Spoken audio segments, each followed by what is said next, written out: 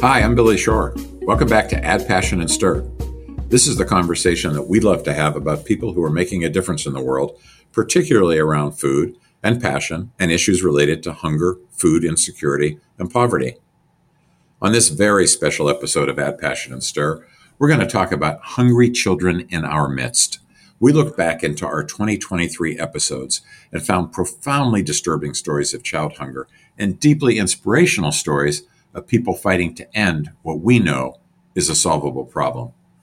We will hear from author David Ambrose. My normal was being born into homelessness with my mother and two siblings in New York City. There was no before. It was just a consistent day-to-day battle of survival and punctuated with violence, but constantly my companion was hunger. Congressman Jim McGovern. My two sisters are school teachers in Worcester. The kids come to school hungry and they can't focus on their lesson. And, my sisters make sure they get their breakfast and their lunch, and then they can start to focus. And on Fridays, they're looking for food to bring home. Hunger is everywhere.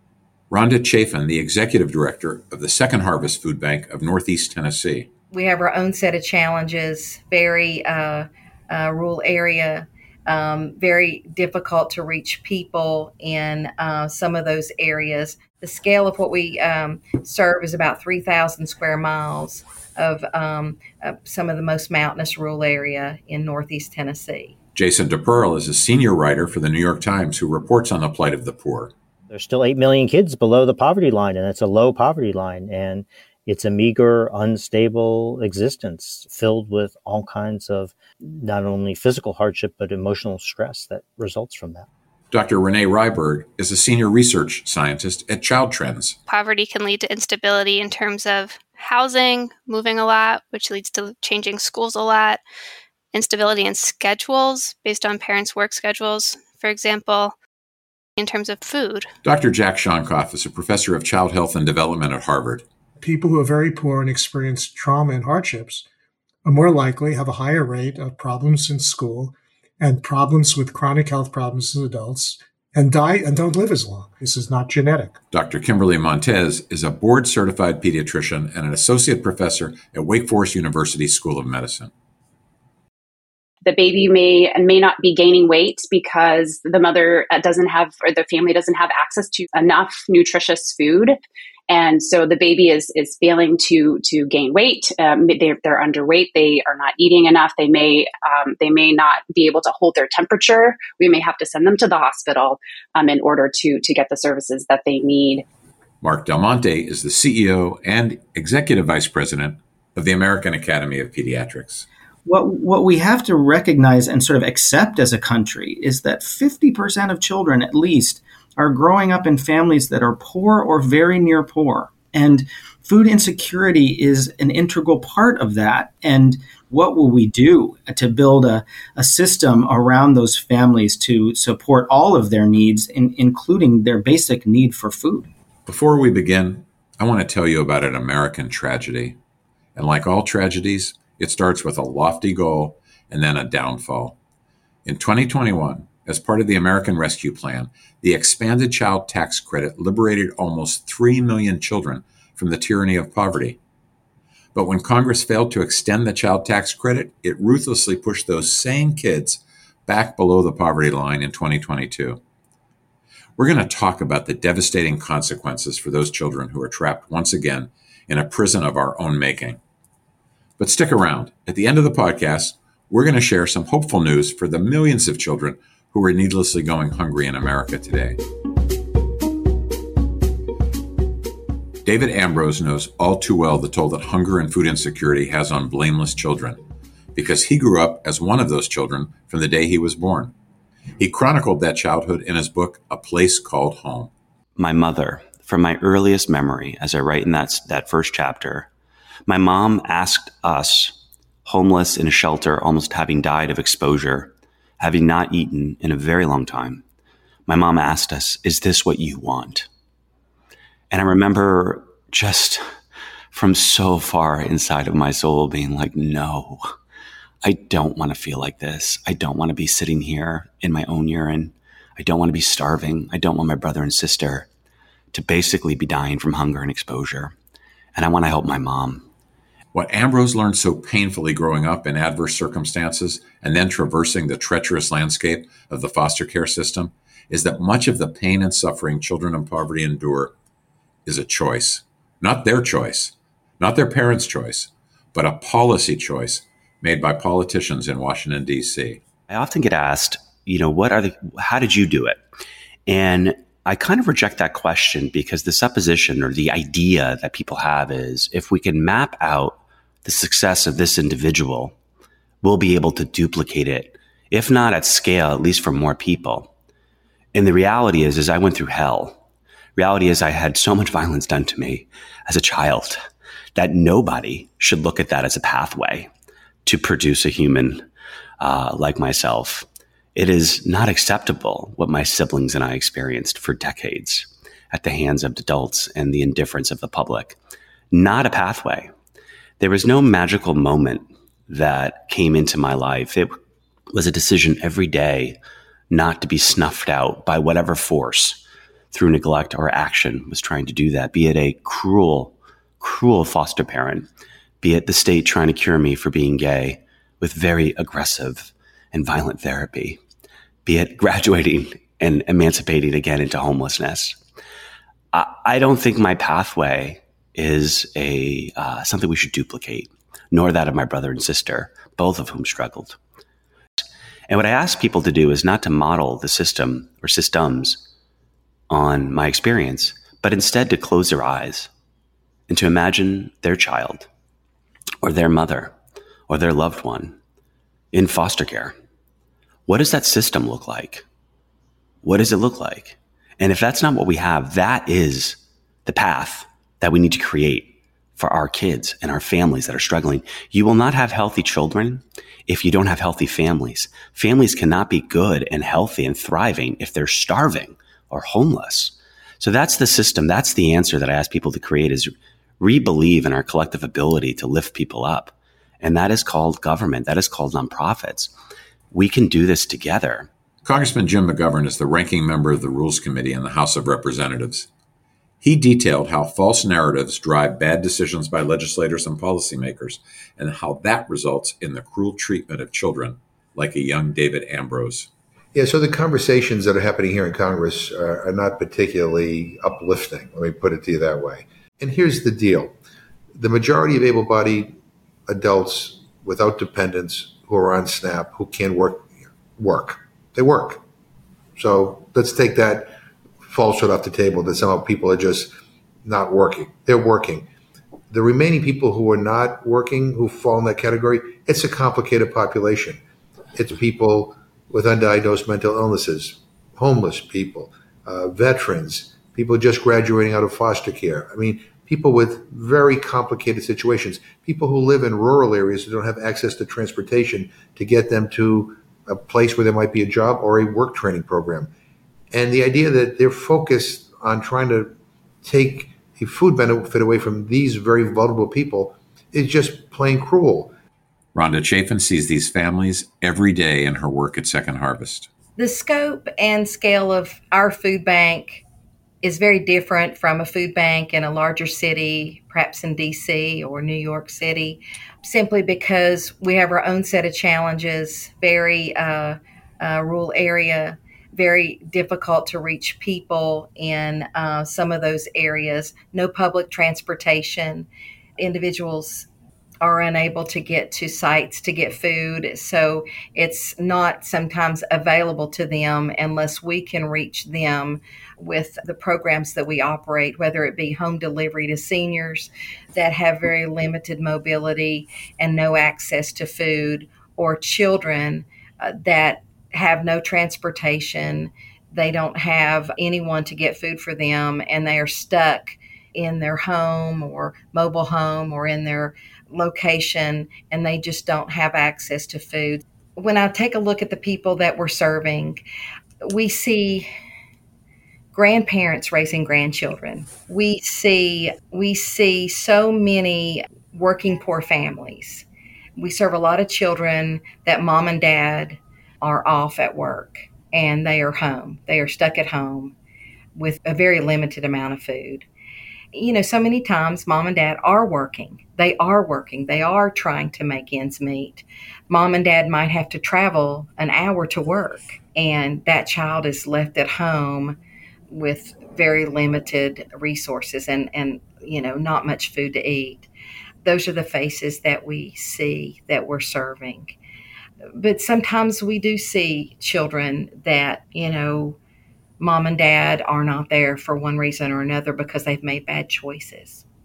So, it is a variety of stories and unfortunate situations that put the child in the center of everything, and that meaning that they just don't have the resources they need, and we need to help them so that they have what they need.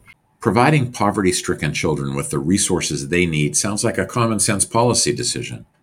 But the New York Times' Jason DePearl explained to us how and why an important policy solution, the child tax credit, created to help children, has a huge design flaw, a flaw that crushes the ability of the poorest among us to access benefits that are freely given to middle and upper-class families. It started as a small tax break for middle-income families in the late 1990s. By 2017, it became a much larger tax credit, and it was extended up the income distribution, not down the income distribution, to families with incomes up to $400,000 a year. So not only for middle-class families, but for very affluent families. And it left out about a third of the children, the poorest third of the children, from getting it. So, it was a little like having a policy bullseye around it. As it got bigger and more valuable and left out more poor people, the unfairness of it became more evident. In March of 2021, Congress passed the American Rescue Plan Act. In it were expansion of tax credits that address the needs of impoverished families. When Congress passed it, advocates hoped that it would become so compelling that they were only able to pass it for 1 year to begin with, and the thought was it would become so compelling, so crucial that Congress couldn't let it expire. Dr. Renee Ryberg is senior research scientist at Child Trends, an independent research institute that analyzes data to help children thrive and survive. Dr. Ryberg explained how the expansion of the Earned Income Tax Credit worked before it expired almost 2 years ago. The Earned Income Tax Credit is a tax credit for low to middle income families where when you file taxes, you get a lump sum back based on your income, household size, number of kids, things like that. And it can be pretty substantial. It can be up to, I think, about $6,000. But there are major limitations with that the child tax credit, the expansion to the child tax credit actually addressed. So one is this idea of refundability. With the Earned Income Tax Credit, you have to make a certain amount of money in order to qualify for it, as opposed to the child tax credit, which is more inclusive. It helps the people with the least income. As well-intentioned as these programs are, and as effective as they can be in helping impoverished children, there's a disturbing data point that leaps out when you look at the numbers. So Black and Latino kids are nearly 3 times as likely to live in poverty as white kids. Asian kids are about just over 1.5 times as likely to live in poverty as white kids. Those rates haven't budged since 1993. So we saw this huge historic decline in child poverty over the past generation. But the inequities in who experiences that poverty, when you look by race, ethnicity, when you look by immigration status, and when you look by family structure, the number of parents that a kid lives with, the declines in child poverty were remarkably consistent. So there's 2 ways to think about that. One is that, great, poverty is going down for everybody. The other is that, great, poverty is going down for everybody, but our disparities aren't changing. We're not helping the kids who need it the most any more now than we were a generation ago. Here again is Dr. Jack Shonkoff, the professor of child health and development at Harvard and the leader of their Center for the Developing Child. The hardships and the threats and the stresses of poverty and racism and other inequities are not inevitable. And that this is get tricky because there's a slippery slope from talking about biology to having people interpret that as meaning biology is destiny. And if early experiences affect your brain circuits, then whatever happens is, you're doomed if you've had really rough experiences and significant trauma. What's really been important about helping people understand this is that there's huge variability in sensitivity to these kinds of traumas, and that the early experiences shift the odds. They don't determine exactly what's going to happen.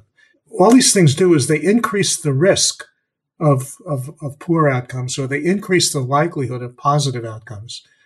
And it's never too late to kind of try to get things back on track if they're off track. But it's easier and better, and you get a better outcome if you get it right early rather than try to fix things later. And once again, Dr. Kimberly Montes, who has been in partnership with our No Kid Hungry campaign through the American Academy of Pediatrics and is an associate professor at Wake Forest University School of Medicine. We have a great ability to impact a child's trajectory. And that starts on, very early in their life. And again, we know that food insecurity impacts the lifespan, even being associated with lower birth weights, higher rates preterm, increased risk of anemia, lots of things all the way into adulthood. So if we can start really early by screening and intervening, it can make a difference. And once again, Mark Del Monte, the CEO and Executive Vice President of the American Academy of Pediatrics. Children are complex things, and the care of a child is a complex thing. And so that means there are a lot of things to talk about in a very short period of time. If a child is part of a family in which there is chronic and persistent food insecurity, and it manifests in all the ways that Dr. Montes just described, this becomes a primary issue. So I think if you don't ask, you don't know. And if you don't know, then you can't understand why things are not getting better. And so making sure that our members have the tools and an ability to screen appropriately in ways that help them identify children at risk or children who are currently hungry. And then, as importantly, to create the systems so that they have something they can do about it. It's terrible to identify a problem and not be able to solve it. And so that piece of it, the policy piece of it, in addition to what goes on in the exam room, the piece of it that happens outside of that is equally important. So we have to have some place to refer. So there has to be a very strong WIC program or a very strong SNAP program, and so that there is a solution to this in addition to the screening and identification as well. As we have said before, the issue of child hunger and child poverty are solvable problems. And as I mentioned, there's a reason for renewed optimism. Committees in both the House and Senate have approved the advancement of legislation that would expand the child tax credit once again. In 2022, when pandemic relief programs expired, childhood poverty in the United States more than doubled. With the passage of the bipartisan tax package, we can change the trajectory of hunger and poverty in America. What choice will you make in the fight to end childhood hunger in America? If you want to learn how you can be part of the movement to help desperate children get the resources they need to thrive and prosper, go to nokidhungry.org. That's nokidhungry.org and click on the tab, Ways You Can Help. Please follow us wherever you get your podcasts, share it with a friend, or rate the show so that others can find it. Add Passion and Stir is produced by Paul Woodall's team at District Productive with support from our team at Share Our Strength and the No Kid Hungry campaign. Debbie Shore and Kelly Griffin. We'll be back with more stories of individuals sharing their strength to make a difference in the world. Until then, thanks so much for listening.